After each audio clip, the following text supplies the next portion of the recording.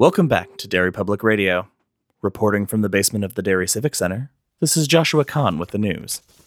A public service announcement. Fall has come to Derry once again, the time of year where we anxiously await the opening of our favorite seasonal attraction. That's right, Arinyi's Corn Maze and Pomegranate Orchard opens this weekend. The owners have requested families stop bringing infants along, but if you must, please leave with as many as you brought. Donations are no longer being accepted. You're listening to Derry Public Radio. This is Derry Public Radio.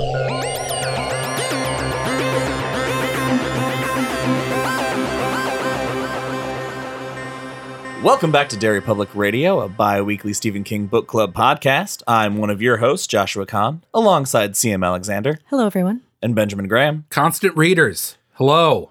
And today we are covering the finale of Rose Matter. So spoilers for the book ahead. And we have CM leading our discussion. CM, take it away. Last episode, things came to a head when Norman attacked a couple of our daughters and sisters, Cynthia and Gert. This ended in the best face-off ever, with Gert giving Norman a taste of his own medicine in a unexpected way. We left off with Rosie confronting her fear of talking to cops. And now we come to the unavoidable. I don't fault us for this, you guys, but we, so far in this book, have kind of glossed over all of the Norman parts, partially because he's a horrible monster, and it's hard to spend time with him, and I think also in part because there's so much of him in this book. It's almost like it's as much his story as it is Rosie's. And I don't like that. It feels wrong. So I think we're rebelling against it. But rightfully so. I don't think we can get away with it at this point. We kick things off with Norman escaping from the picnic. Last episode, we talked about how he was beginning to lose his mind. And now we very quickly see him becoming something other than human, an actual, literal monster. And it starts when a kid steps into his path as he is making his escape. Yeah, he, in passing, rips the bull mask that this kid has in his hand. Is it on his head or is it in his hand? It's on his head. It's on his head. He rips out some of his hair. Yeah. Right, yes. Pulls it right off his head. And I love that he pulls it off and uses it as a disguise. And then once he's in the car and he takes it off and looks at it, he's like, it's a bowl with flowers. This is stupid. I do think it's funny that he uses it as a disguise when the whole book he's been like, disguises never work. They just make you more noticeable. Right. And then when he finally is like, fuck it, gotta get out, he picks this goofy cartoon bull mask, which becomes the most threatening, scary fucking thing in the book. Yes. And the most unexpected, kind of goofy, horrifying thing in the book. This is my thought. It should not work. It shouldn't. Yes. Absolutely. It should be like, when he first starts using it as a puppet, Yeah. I was like, is this hilarious? And it is. But also, Norman's state of mind at this point, he doesn't have it anymore. He was already, like you said, CM, we glossed over a lot of Norman stuff. But he was already barely tethered to sanity. He was experiencing blackouts, and it's described as his mind taking a skip, and then he'll suddenly come back into awareness, and he has done things that are very much in line with what he needs to do, which is also kind of terrifying. So yeah, he's slowly going crazy. Yeah, it's really, really scary. The point is that at the first time it happens, he talks to the mask and the mask responds in a voice that's not his. So he already is creating a voice, or is he? See, that's what I wanted to ask you guys. Is the voice anything supernatural? Because at certain points, it seems to know things that he shouldn't know. Let me answer your question with a question. Is practical sensible something supernatural? No. then I'm going to say no. Okay, 2 points kind of jumping off of that. Miss Practical Sensible. That's Rosie's, one of her inner voices. Did we Yes. ever talk about Norman's Miss Practical Sensible? His father? No, because It's gross. it's gross. It's super because the first time it shows up is when he's running from hurting Gert. Well, being hurt by Gert. Getting Gert really fucking bad. Arguably, that Gert broke his tether to sanity. Yes. Like, Oh, for sure. worse than his broken ribs and pulverized nose. That is what finally broke him. I agree with you guys that those Miss Practical Sensible, both of their versions of those are not. But I think I mentioned right away in the first episode that I thought that other voice of Rosie was tied to the picture, was something supernatural. And based on what happens when he, spoiler, steps into the picture, we'll get to that.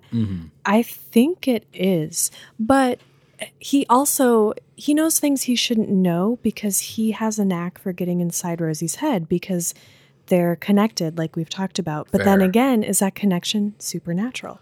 But also the things that the bull says, yes, they're things that the bull shouldn't know, but these are also worst case scenarios that Norman has already said. Which means Yeah, they're that is not true. necessarily, the bull isn't necessarily telepathic and saying this is what's happening. 'cause These are already thoughts he's For expressed. example, one of the things the bull tells him is she's not here because she's on a date with a man. Exactly. Which, when I first read it, was like, oh, how does he know that? But yeah, you're right. That's Norman's biggest fear, or one of his biggest insecurities. Yeah. So it could very easily be it filling in information. Anyway, back to I just wanted to bring up Norman's inner voice and how he calls him daddy. I just wanted to make sure everyone knew that, because if I have to know it, then you do. Yeah. Well, it's weird too that the bull is telling him these worst case scenario things because previously we've seen him have these thoughts and push them away like, that's impossible. That is not her. She would never do that. So the relationship with the bull is really interesting. His name's Ferdinand. Ferd. Old Ferd. Ben, you mentioned that he starts using the bull as a puppet. Let's talk about the best scene that almost for a second made me think Norman might be a fun guy. The car? Yeah. When he's at a red light and realizes that he's talking to a mask and turns and sees a driver next to him and forgets that his face is covered in blood. And he's naked from the waist up. Yeah. If there was a film version of this, if they omitted that scene, I would walk out of the theater because I thought it was glorious. Just imagine that scene playing out from the other guy's perspective. Yes, that's exactly Yeah. how you'd have to play it. I'm sorry. I have to mention one more thing because I just love this. It's so nice. So, sorry, it's back to the inner voice thing. Gert starts to get in his head. He hears her voice. Oh, I love that Yes. she got into his head so hard. And he's like trying to push it away and can't. And he has this thought of, I think I'm going to hear this for the rest of my life. He also thinks That's- he's going to smell urine for the rest of his life. Which is great. Also, being the total piece of shit that he is, he does compare this, what Gert did to him. He says it was like she had raped him. Fuck that. Yep. No. No. Fuck you. You piece of shit. You got peed on. Get over it, baby. That's called a golden shower. Yeah, some people pay for that. Norman. Norman decides to go after sweet, never did a thing wrong in her life, lover, Pam. Well, Pam, we've established that Pam is his ace in the hole because he's made the connection, but he knows where to find her. So he said he wasn't going to play that card unless he needs it. Well, now that he got his ass kicked, he needs it. And he knows that she's not going to the concert because he's kind of been stalking her and he's staying at the hotel where she's working. And we're going to come back to that. I just hate it. I hate every time he kills someone because you really know with one exception, all of the people that he's hurt. And it's brutal and it's shocking, not just in the brutal way and that he kills them and the fact that it's a murder, but the way they initiate, especially Pam, because it describes him driving back to his hotel and he is clearly out of his mind at this point, and he parks and then suddenly he just has her. There's one of these time skips and we do not have the suspense of him hunting, which is good because the less time we spend with him, the better. But just the sudden, like, you think, oh, maybe how does Pam get? Oh, nope, she doesn't get out of this. Because we're in his perspective, but the things that happen to them, we experience it as though, like, we're as surprised as they are because we haven't been with him setting that up because he hasn't been with himself setting that up. So it's like we're both with the antagonist and the victim. Yeah. What this reminded me of, the scene I always think of from Memento, which I assume you both have seen. Of course. Yep. When he comes to sitting on a toilet holding a bottle of wine, and he's like, am I drunk? Because he's holding, and he doesn't remember. That's what all of Norman's time jumps always made me think of, is Norman constantly finds himself in the middle of initiating an action when he comes back. And we, in his head, have to play catch up, just like he is, of, right, I'm doing this thing. Apparently I did all this to get here, but we're here now, so let's go with it. Yeah. It's awful. Especially what he does to Pam. Yeah, so he surprises Pam and she is begging him not to hurt her. And she's begging him to use a condom because she doesn't want to get an STD. And we feel terrible because we're like, oh my God, like the least he's going to do is rape you. Yeah. And like you'd be lucky at this point if that's all he did. He's definitely going to kill her. But Pam gets the upper hand. Well, in a horrible way. It's the whole scene caught me off guard because once again, it's played not for laughs, but in this very unsettling, almost comedic manner because Norm is not just like interrogating her, trying to find out where Rosie is. The puppet is. He is playing like good cop, bad cop with his own hand, and it should not work. It should be a goofy, like, come on. But it's very creepy, and Pam's put off, like, she's immediately terrified. But as soon as she, like, starts talking to him, he's, like, affable and, like, kind of a goof because he's talking with a puppet, and she's almost lulled. He says, You're going to be fine. Oh, because she's like, please don't rape me. And the thought of that startles him so hard that he just bursts out laughing because he's lost his sex drive at this point. That's nowhere near his mind. And after she says that, he's like, Pam, it's good. We're all friends. We're cool. I just need to know one thing. I'm out of your hair. You'll be fine. Where's Rose? And that's when it clicks for Pam. Oh my God, this is Norman. And obviously she's heard most of the terrible things that he did to Rosie, so she's instantly aware of how much danger she is truly in. And that's when she surprises him and she makes a run for it. Yeah, she makes a run for it, but when he reaches for her and trips her up, she accidentally impales herself through the eye with the coat hook that's on the back of the door.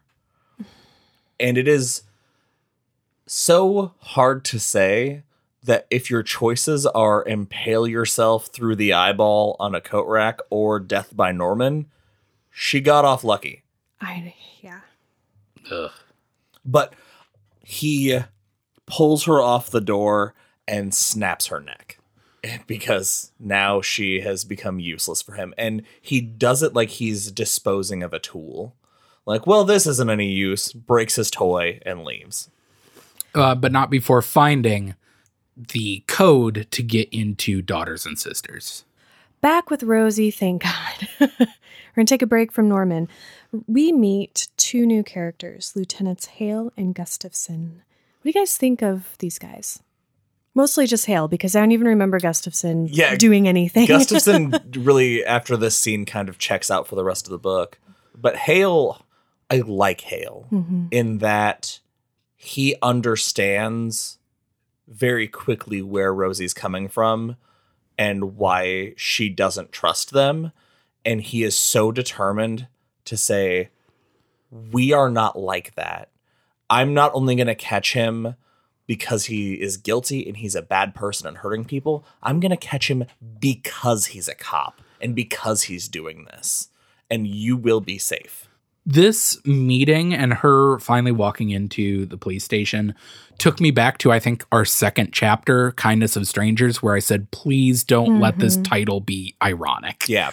I was like, please, she's been through enough. Please let these characters be decent. And thank God that they were. But yeah, they are competent and genuinely willing to help. Yeah, and he also says, I think it's in this scene, that they're having trouble with Norman's precinct because they are still trying to protect him. But he says that he's a hero cop. Yeah, once they figure out that this is like, no, this guy's, you guys can't do that. They're going to give in.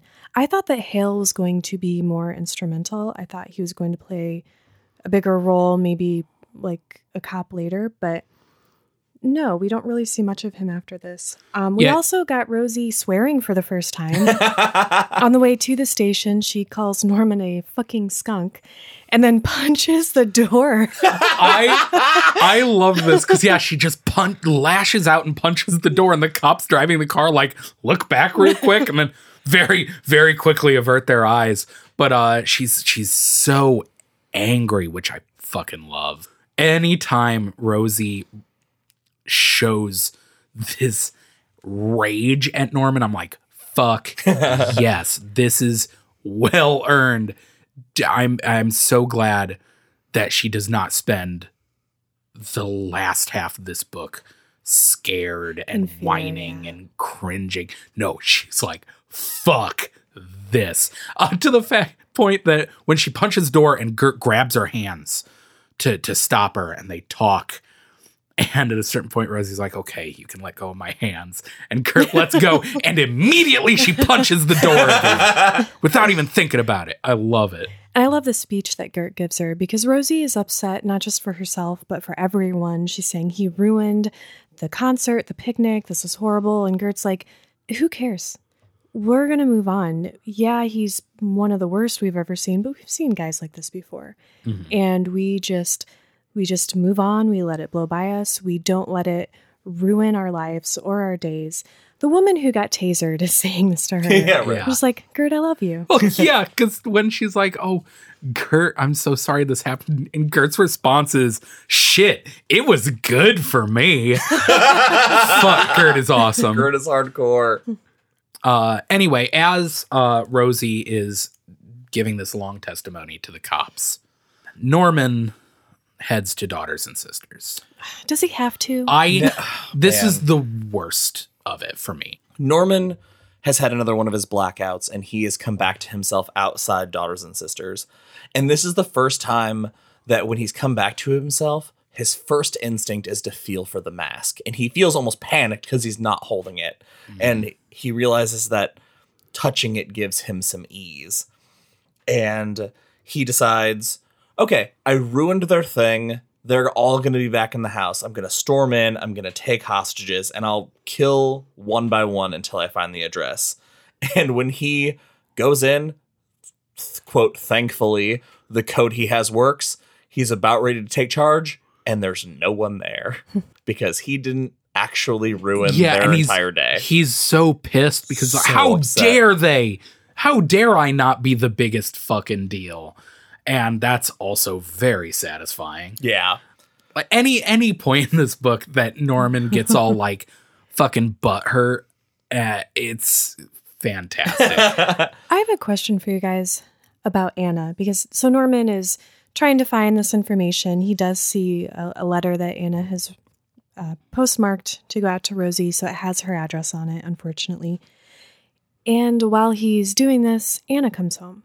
Was Stephen King trying to make us less sympathetic to her right before she died? You know what I'm talking about? How do you mean? I think I do know what you're talking about. Is it her fantasy? Yeah, because, okay, as Anna comes home, she's coming home from Peter's memorial service. That she barely tolerated. And this whole like inner monologue that she has, she is just thinking about how fucking annoying this memorial service for her ex-husband was.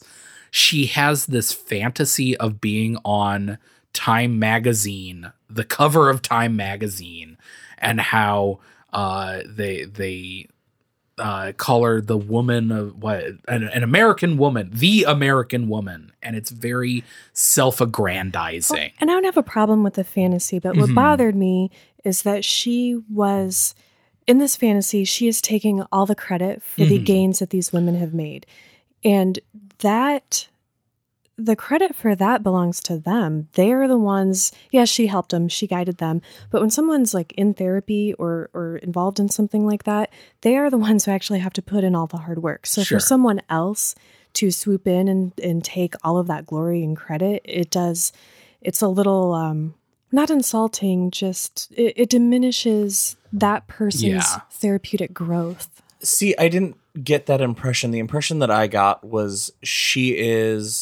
you can't call out all of those individual women who've made all of that growth into a single representation. She is the representative of this house, of the daughters and sisters. Like, she is the focal point of it.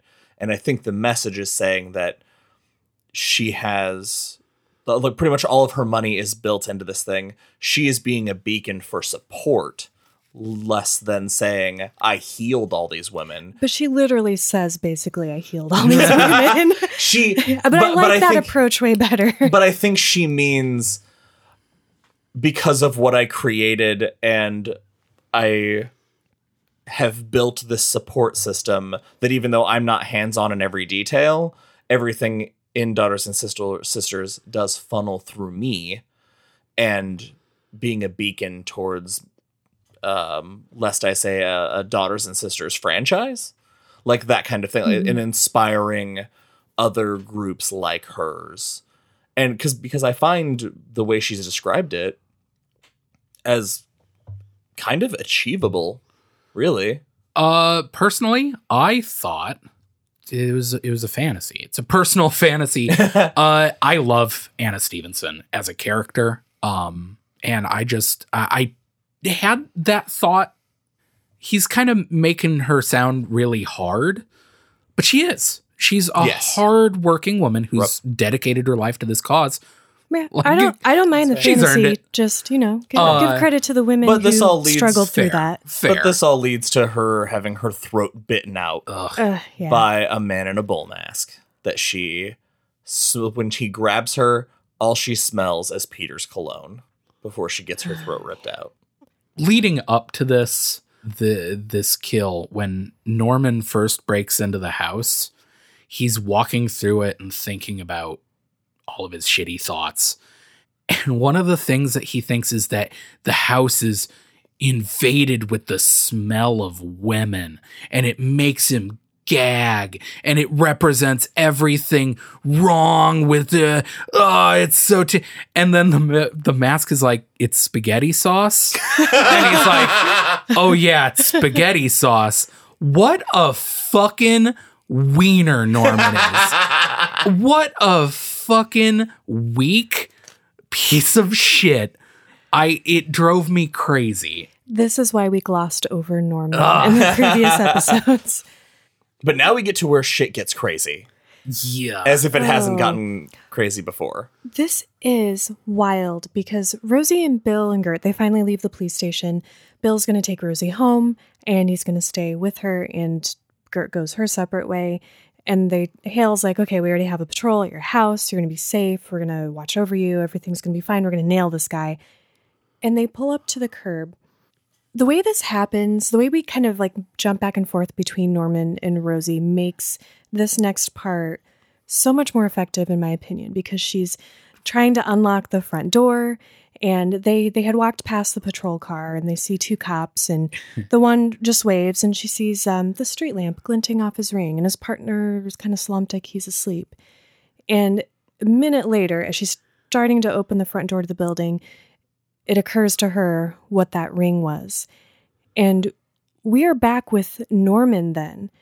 Again, like we're with him, but we're feeling Rosie and Bill's surprise at him sneaking up on them. It is so funny that you use the word effective.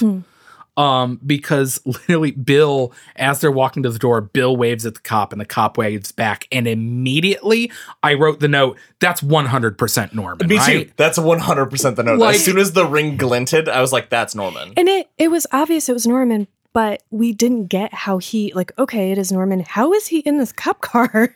That's, yeah. Because we also, we're jumping back and forth. Like we clumped it all together, Rosie's time at the police station, but it actually jumps between the Pam and the Anna thing where she's back at the police station. And so we don't know where they are in their respective timelines. Yeah. And it seems like he shouldn't be there that quickly. Yeah, they keep updating, like, what time each event is happening, and it is very disorienting.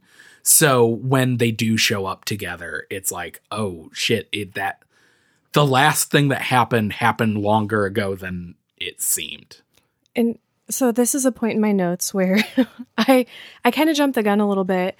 I'm like, ask Ben what he thinks about the end of the book. Oh, all right. Okay. Well, because from this point on, I feel like we're in, the final act, and it's just, in my opinion, an insane, wild ride. Yes, I completely agree. The action, especially the action in the apartment building, is fucking edge of your seat. Let's talk about how Norman got into that police car May first. I? Yes. So I want to talk about this because it brings up a note that I made. So he knows there's going to be patrols. He spotted them easily because he's a detective. He's a cop. And the bull tells him to fake a heart attack to lure the two cops out towards him so he can kill them quietly and stage this whole scene. He's already got this plan figured out. The cops fall for his fake heart attack and come to him. King himself has said that he refers to Rose Madder as a try too hard novel. Really? Yes. And this scene in particular is where I felt the try too hard, because we have to hear about how this one cop, he sees him and refers to him as the Beeve for like a page and a half for literally no reason. That's our other type of Stephen King moments. Yes. There's so much, especially in the Norman sections, where Norman beats a dead horse for so long. And he's lured these cops in. He stabs the old cop in the throat. The young cop freaks out. The Beeve freaks out and has no idea what to do. And Norman knocks out the kid. And then, if I recall, he strangles the kid, right? Yeah. Or he slams his head, like he uppercuts him, he slams his head against the iron railing, and then he slams it against his knee. So he kills him with his own body. He blunt force traumas the Beeve to death. And then the old cop is trying to walk away with the letter opener sticking out of his throat. And Norman just grabs him and he's like, hey, no, it's fine. It's fine. Let's head back to the car. It'll be fine. I assume that like that guy is so disoriented. He's just like, oh, yeah, okay. And he walks him back to the car. This is nuts, though, because it's the first and only time Norman is sympathetic to another human being. Oh, he's not being sympathetic at all. No, not his actions. When he's like, oh, you know what? Too bad I had to kill this guy because this cop seems like someone I could be partners with. Yeah. He looks like he's on it. And he's good. He's really bummed about having to kill another cop. Yeah, that's the most interesting part of this section. The idea of killing a cop. I mean, he's killed multiple people at this point, but he doesn't see them as people. He doesn't think of them as people. But now that he's killed a cop, he has this brief thought of like, wow, I'm a cop killer.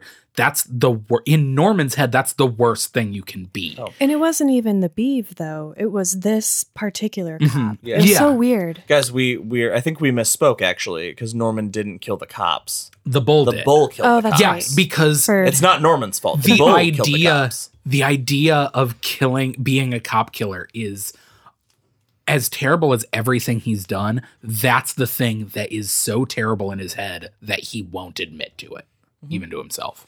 And then we get a small aside after he staged the scene that his jaws and teeth still hurt from Anna. Ugh. Once he's set the scene, time jumps for him again, and all of a sudden his hands are around Bill's throat in the dark entryway of this apartment building. Things happen really fast during this next part. So, Josh, you mentioned we come back, and all of a sudden his hands are around Bill's throat. He's threatening him. Rosie is screaming at him. She goes towards the choking sounds, and it's dark, so she can't see what she's doing, and shoves Norman off of him with like this crazy strength that she didn't know she had, She feels the armband burning into her. Rose Madder gave her. She's not wearing it. She No. does not have it.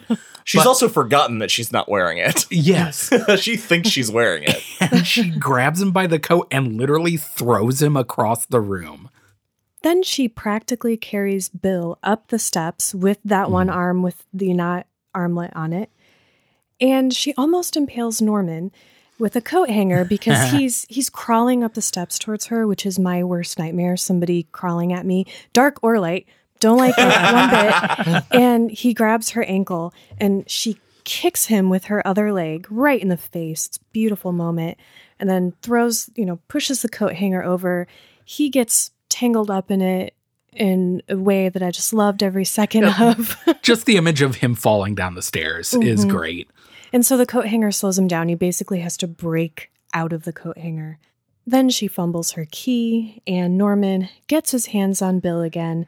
And holy shit. The best thing that happens in the book where Rosie almost tears his jaw off with her bare hands. Awesome! Because she's reaching for Bill and she finds the mask because Norman is wearing the It's bull not pulled mask. down all the way. So Yeah.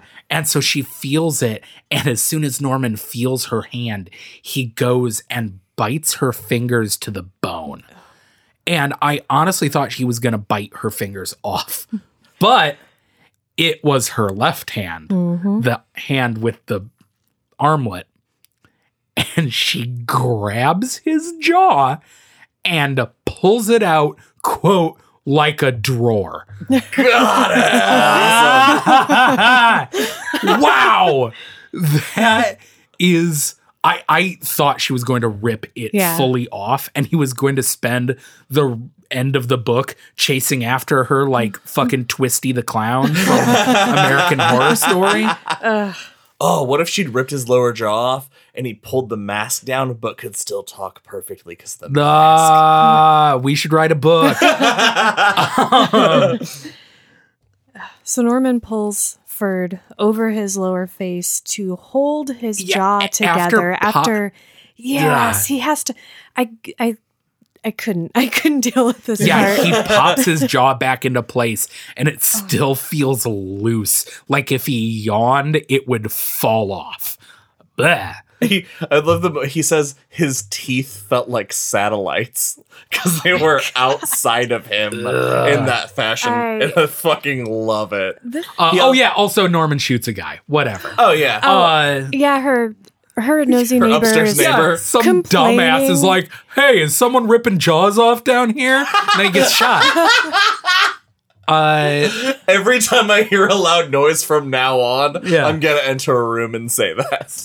Somebody getting their jaw ripped off? Someone ripping jaws off down here? So Rosie and Bill get into the apartment, and Norman is, meanwhile, putting himself back together, and then he's going to try to break through this door. And Rosie goes to the closet. There's a light coming from underneath the door that is not the closet, light bulb. Oh. What did you guys think of Bill's very reasonable reaction to seeing the closet door open, and there's just another world right there? I think it was pretty. I only asked that because her response description? to that, I was like, She refers to him as he was pitiful in his hurt and confusion. he's like a dumb creature. But then she feels this fierce like sense of protection and love for him and basically thinks, I'll die protecting him if I have to. It's like she has even even stepped through this painting again yet, but she is becoming Rose Madder. It's a great hero moment for her. This also has, this scene has one of my favorite lines in this entire book. When they hear Norman throwing his body against the door, and she says, rooming house doors were not built to withstand insanity. Like, yeah, that is what is happening. What's really cool is that we get all of that again from Norman's perspective. We don't have to talk about it, but I just want to point it out because while rereading these scenes again, I was not bored. No, it was God, very no, not at well all. done. Well, it was especially interesting. The most interesting things that I found from Norman's perspective, one was the coat rack, surprisingly enough. Hearing him so angry about being so tangled in it, he couldn't get out until he finally had to snap it. He was like, God damn coats! And crawls up the stairs. But then also hearing about, like I said, him having to reset his jaw, and the initial reason that he pulls the mask all the way down is so that it holds it in place. Oh, that was a pretty cool touch. Which also leads to another very cool, unsettling thing is once he breaks in, Rosie and Bill have ran into the closet.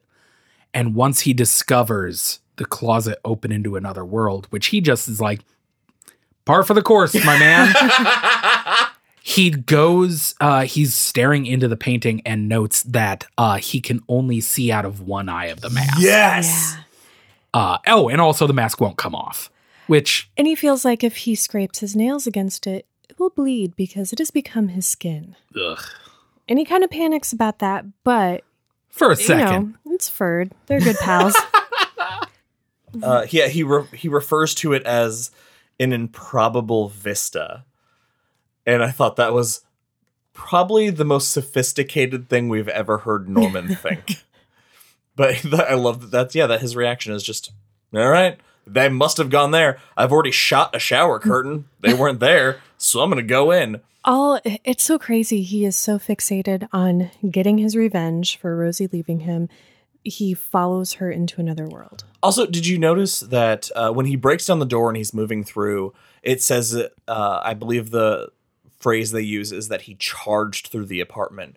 Once he has that mask, all of his physical descriptions of his actions become way more animalistic, which I thought was a really subtle way to bring that transformation through. And in our very first scene with him, like when the book opens, she describes him as almost bull-like too. So I don't know, going back to that is a supernatural thing. Part of me wants to think it is because it's kind of always been there. So we are back in this world. Wendy meets Dorcas meets Rosie and Bill. She leads them to the temple. They go to this sort of secluded spot on the side of it. There's the wagon, and she's like, put this stuff on. She's basically dressing her just like Rose Madder and bossing Bill around like crazy, which I think, You're right. Ben, we talked last episode because you're like, is Bill kind of a shithead sometimes? And I had a lot of sympathy for him. Yeah. And I think it's because of this last Definitely. third. He is a child from for the rest of this encounter. He is out of his depth. Yeah. Yeah. And he even says, is this a dream? This is a dream, right? And she's like, yeah, it's a dream. And she has this coldness and this authority in her voice that she has never heard before. She is becoming more and more like Rose Madder as she is dressing in this gown and sort of becoming like her. And this sort of leads to an interesting thing. When Norman first lays eyes on her in this other world, he notices three things. One is that she changed her clothes. 2, she colored her hair, because this is the first time he's laid eyes on her. It was dark before. And 3, she was beautiful. And in my head, I'm like, bullshit. He's not going to notice she changed her clothes and hair. Like, no guy notices that. But then it comes back later when he sees Rose Madder, because if he hadn't seen Rosie that way, he might not have thought that was her. Exactly.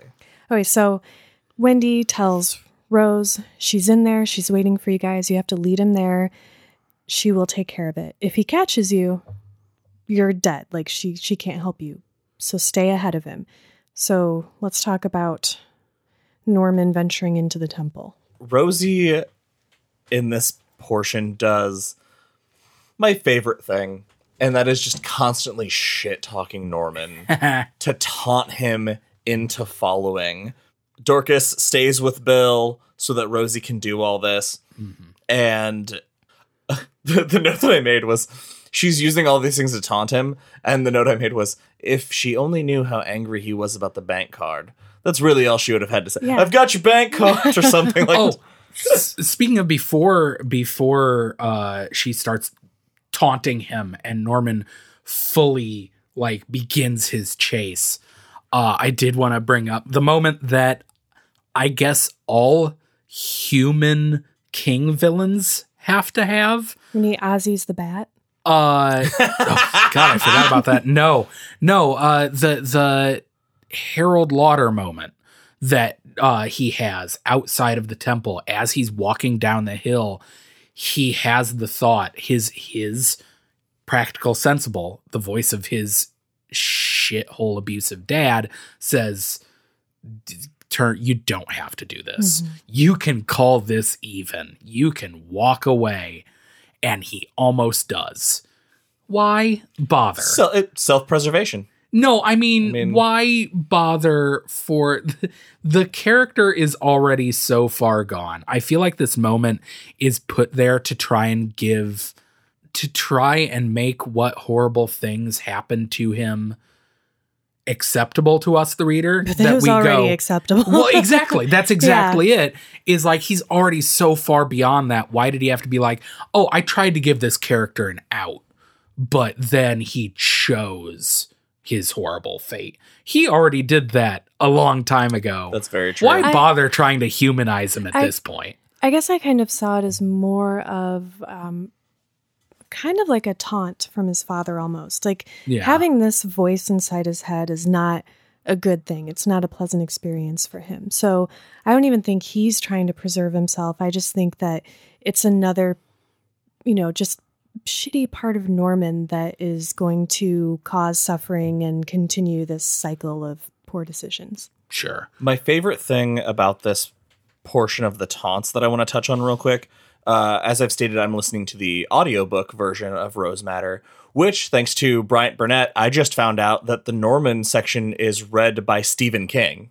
Whoa. Yeah, Stephen King's the voice actor for the Norman side of things. Gonna have to listen. As soon as I heard it, it all clicked, and I was like, holy shit, he's so good. So good at it. Which is crazy, because I've not heard good things about him reading his own books, but I thought he was great as Norman. Huh. So something very interesting here, because we hear Rosie do her taunts to lure him, but then when we're back with Norman, we hear those same taunts. And the way they did them in the audiobook is that Rosie, when she gives them, they are full of confidence and power. And when Norman does them, he reads them with this whiny and mocking tone. And I just thought that was a great duality of how he treats anything she says. I thought that was fantastic. I just wanted to point out how great I thought that was. Oh, and we touch on something else, Ben, that you asked last episode. When he comes up to the temple, the stone statue is the face of his father. Yeah, so the temple is psychically linked to the individual.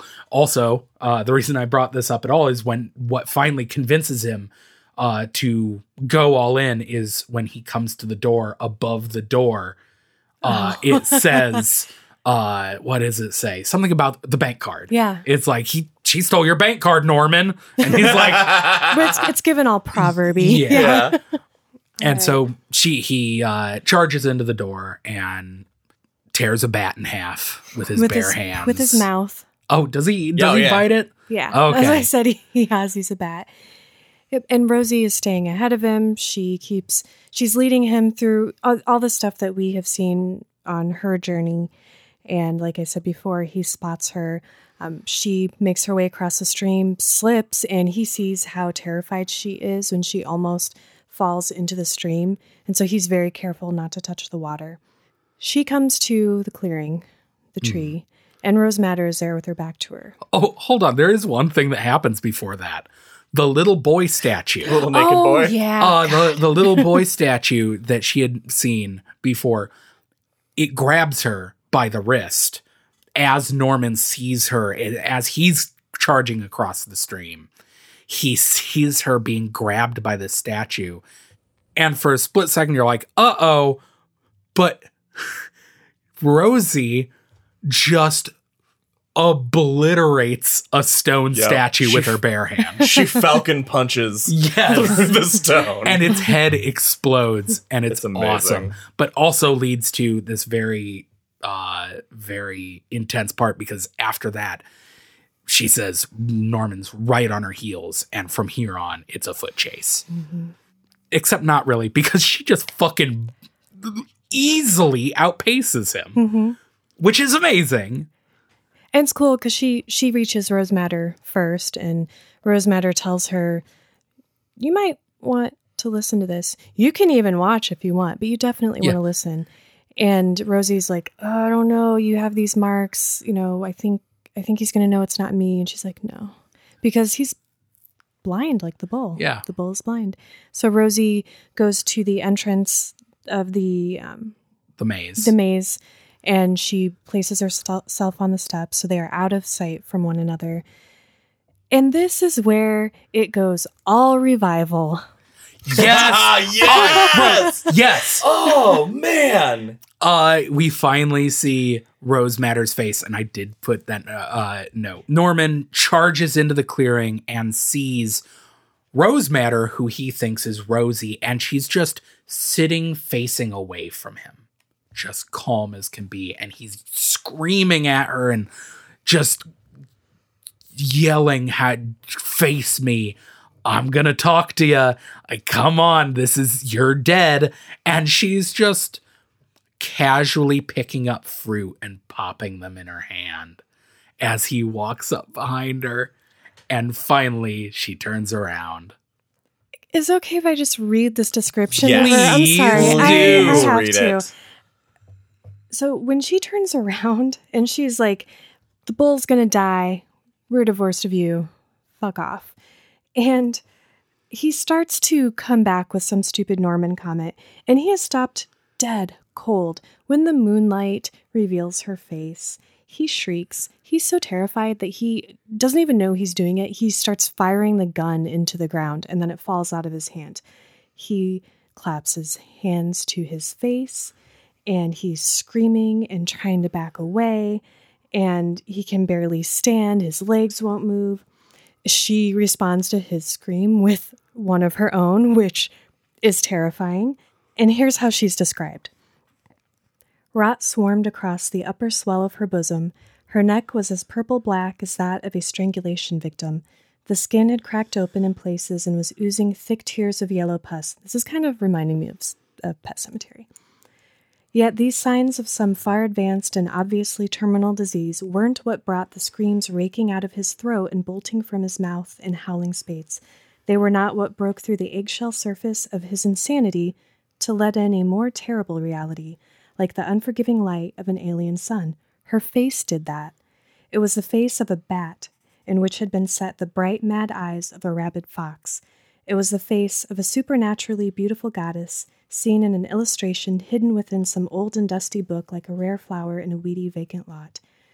It was the face of his Rose, whose looks had always been lifted just slightly beyond plainness by the timid hope in her eyes and the slight, wistful curve of her mouth at rest. Like lilies on a dangerous pond, these differing aspects floated on the face which turned toward him, and then they blew away, and Norman saw what lay beneath. It was a spider's face, twisted with hunger and crazy intelligence. The mouth that opened gave upon a repellent blackness afloat with silk tendrils to which hundreds of bugs and beetles stuck fast, some dead and some dying.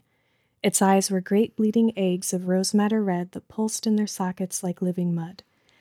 And then spider arms start poking out of her body and grab him and pull him towards her. And he goes from being the biter to the bitten, as it says. Yes. Fuck. So, yes. It reminded me a lot of Revival. Yes. Yeah. So that's what my two thoughts were, okay, is she an it or is she a mother from Revival? I think she seemed like a mother. She's almost. a mother. Yeah. She reminded Definitely a me the mother. most of the thing that lies beyond that came out of the cracked sky in the end of Revival. So much fun. Yeah, especially the beetles and bugs stuck in her teeth reminded me of all the dead, the dead walking in the endless line. Fucking scary. That's so fucking scary. Meanwhile, Rosie's been listening to this. Just endless screaming. That's all she hears is just the insane terror from Norman until it stops. She has to remind herself that it's Norman that's screaming, so she doesn't have to feel bad for it. Well, before this happened, as she was like walking down the stairs, she told Rosematter, or maybe she thought it. She's like, part of her really wanted Norman dead. Well, no shit. Like, I think you've earned that, Rosie. But yeah, even then she's like, okay, he deserves this, but I can't imagine hearing the dying screams. Yeah. Him being ripped apart and eaten. Blech. Here's where it gets a little weird, as if it hasn't already. She comes up and there are Norman pieces lying around, and Rose is taking seeds and putting them into Norman parts. And she says that she's seeding him, picks his body up, and tosses it down the stairs. Where something might grow. No, it won't. It's the dark maze. It's a loop. It's Ka is a circle. He will become the next Irenaeus.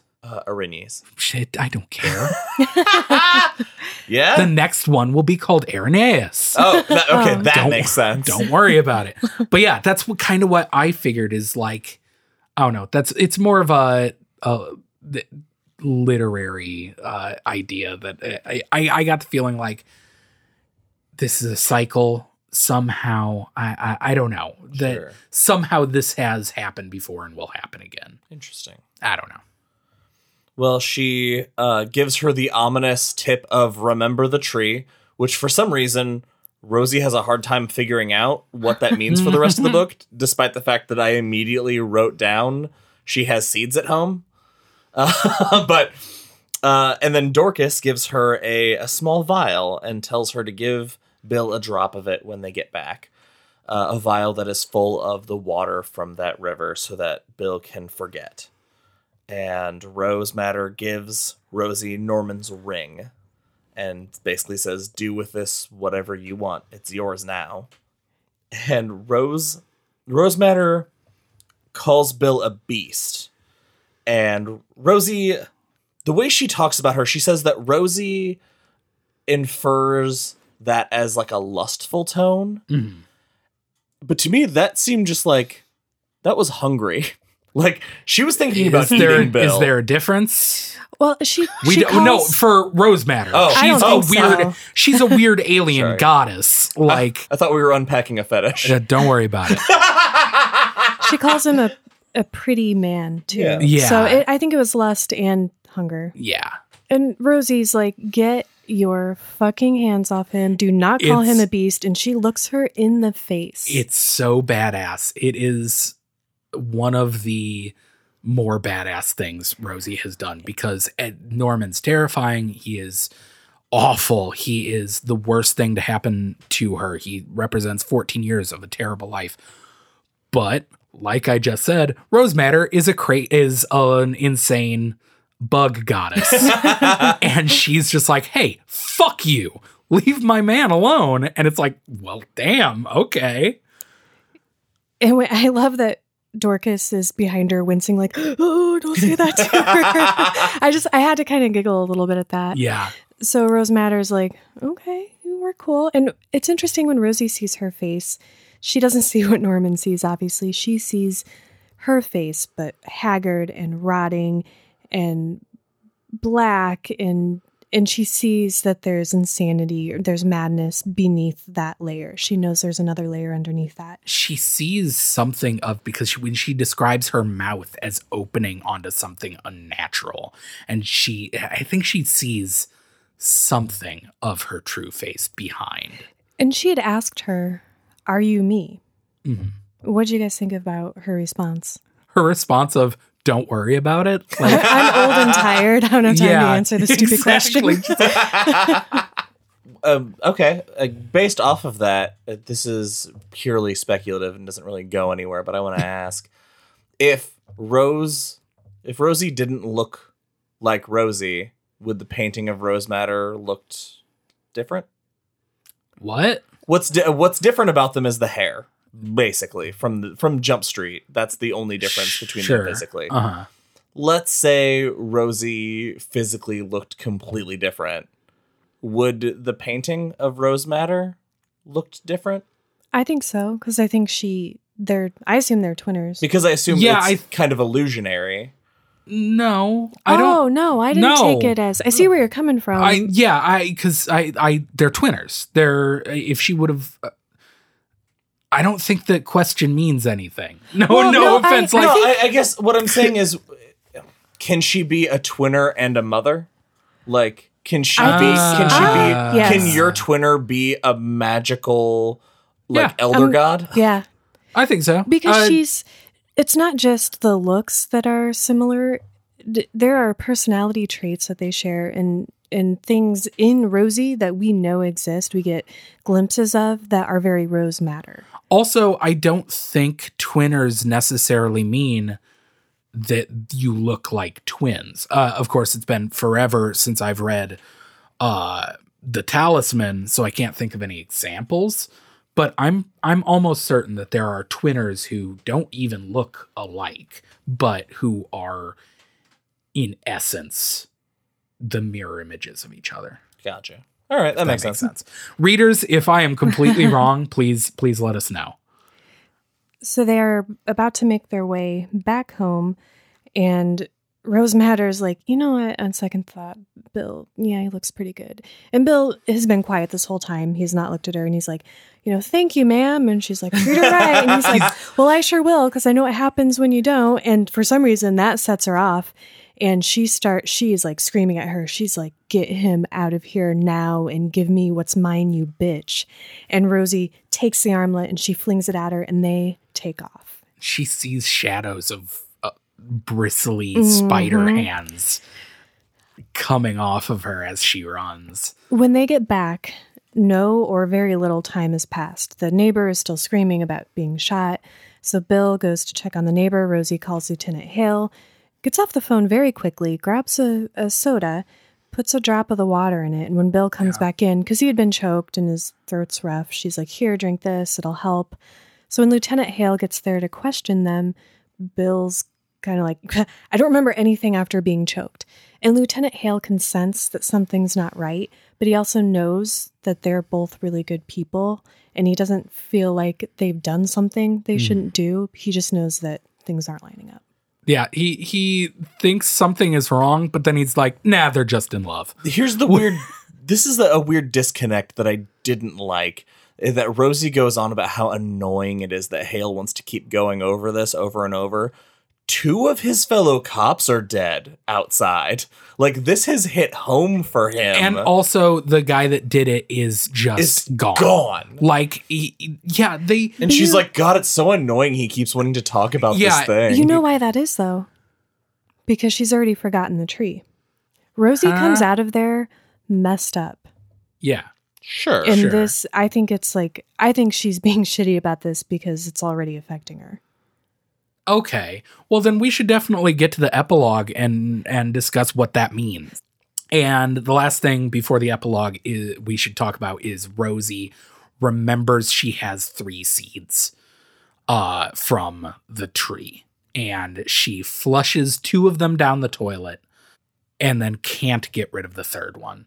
So she puts it in the bottom of her purse. With the ring. And goes about her life. Goes about her life for like 4 or 5 years because she and Bill, they get married. They have a daughter.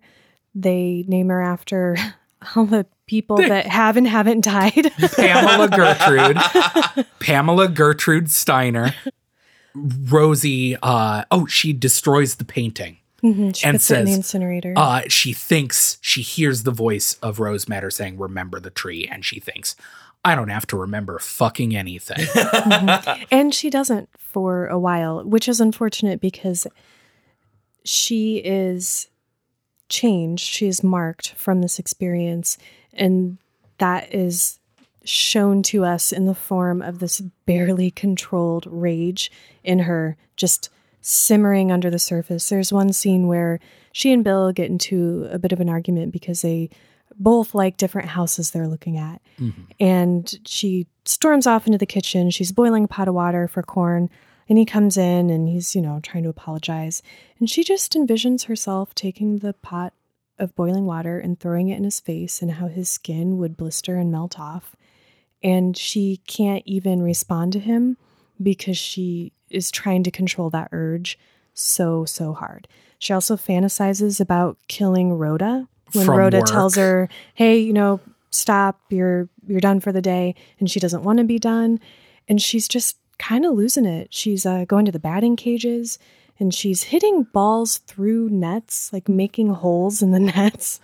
Yeah, I was very confused by this. But okay, I want to hear about that. Because while I was reading this, it goes on and it starts off by documenting what seems like could be the happily ever after.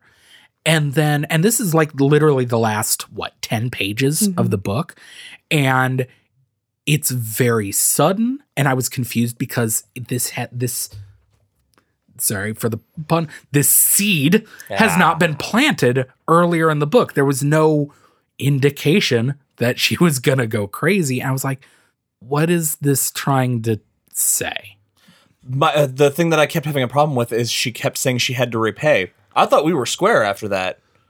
Yeah. That was the deal. Save the baby. I kill your husband. We're square. But apparently there's still more debt to be settled because she keeps being haunted by remember the tree and you must repay. So I want to hear your views on this. I'm going to try to articulate this as best I can. I'm going to fail.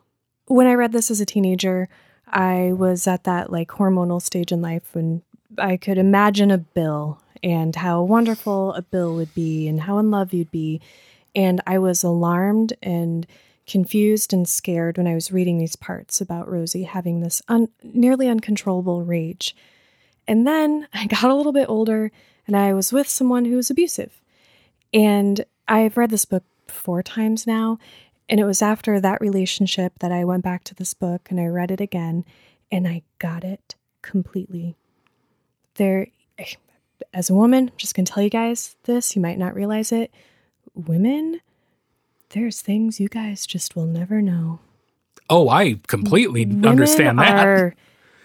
You're telling me I don't understand women, Sienna? Fucking shock of the century. It's just that and I say that because Bill is forgotten because she's given him these drops and she's had to do it periodically. She had enough that over the years, when he starts to have nightmares or things seem like they're coming through, she makes him forget again. But she carries the weight of all of this and she remembers. So now, instead of being this shared experience that they had, this is her secret. This is a thing that they will die eventually and he will have never known this really important, fundamental thing about her. That makes complete sense. Like I said, at first, when I first finished the book, I put it down and was like, I don't know how I felt about that, but I have been thinking about this for the past few days and I love it. Because the end of the book, she has these blind rages and the way she, at the very end, she finally remembers the tree. And she takes the seed and she takes it back to where Bill first took her on their first date. and she plants it at the base of the fox's tree. And every year during the spring, she comes back and she meditates at the base of this tree that she knows is poison. She knows that the fruit that grow from it will kill people horribly. But she comes back and she meditates on all the things that she knows and all of these terrible things. But the rages. It releases her. It releases her. And the thing that made it kind of click for me is the Babadook. All right. Have you guys seen? You've seen the Babadook. Seen it. I have the you have a pop-up Babadook book, I right? have the album. Yeah. So spoiler alerts for the movie The Babadook. Aw, damn it. If you haven't seen it. So the whole movie, there's this monster, the Babadook, and at the very end, spoiler alert, it's just trauma. It's a metaphor. The Babadook isn't real. It's real in the movie, but the whole thing is a metaphor for grief. And in the end of the movie, she keeps the Babadook in the basement and she visits it. And her life is better, but by visiting the Babadook, it is dealing with the grief on her terms in a healthy way. Right. That's what the tree is. Because you sometimes, Whoa. if you try to forget that pain and you push it away, you don't make those connections to the responses that you're having to it and how to heal. So you kind of like, there is a good way to embrace those horrible things, to embrace that pain, those memories, and not just try to forget them. Yeah. Guys, that just blew my goddamn mind. Yeah. It took me a minute, but Wow. it's a fantastic ending. All right. That brings us to the end of Rose Matter. Let's say we go around the table and rate this beast. Oh, 5 out of, you know what? 10 out of 5 blue chambray shirts. I don't have a scale for that. As no one is surprised that CM would rate her favorite book of all time. What would you guys have done if I'd been like, I'm going to give it a 3? I think we would have had to end the podcast. Yeah, that would have been it. So 5 out of 5. It is okay. Put an asterisk by my score here. I won't. It is a fantastic book, but I read it during some tough times personally, so I couldn't. It was kind of hard to get through for me. It's so intense. It is so emotionally hard that it was harder for me to read than other books have been. So a solid 4 out of 5. But I can't give it the 4 out of 5 perfect what? score. Blue chambray short. Blue chambray shorts, of course. Wait, that's a Canadian tuxedo, right? That's blue chambray shorts for a fun summer read. It's 5 blue chambray shirts, but only 4 blue Yeah, chambray no. shorts. Yeah. That was the asterisk. 4 out of 5 blue chambray shirts. My mind has been blown. Not only talking about this, but as we've been covering this, I've learned so much about the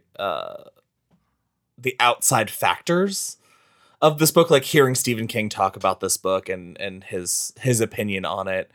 And while there are those sections that I feel like Norman just goes on and on about things that don't matter, and that was a little bit tough to read, I feel like it added to his character being so annoyed being in his head. I don't know if I'm just projecting that or if that was the intention, but that's how it came across to me. And I'm gonna go ahead and give this a 5 out of 5 blue chambray shirts. I really, really dug this book. That's it for this episode of Derry Public Radio. As always, thank you so much for listening. Join us for our next episode as we do something I'm very excited about because we've been talking about it for a while. We are going to take a little break from fancy book reading, and we are going to do a 3-part series on the mini-series Rose Red. If you have not seen this, it is kind of hard to find to buy on DVD, but you can find it on YouTube. Watch it. We are going to have a little watch party and do some episodes on it. I'm very excited about it. So, for Benjamin Graham and CM Alexander, I'm Joshua Kahn reminding you, please don't let me be what I'm afraid of.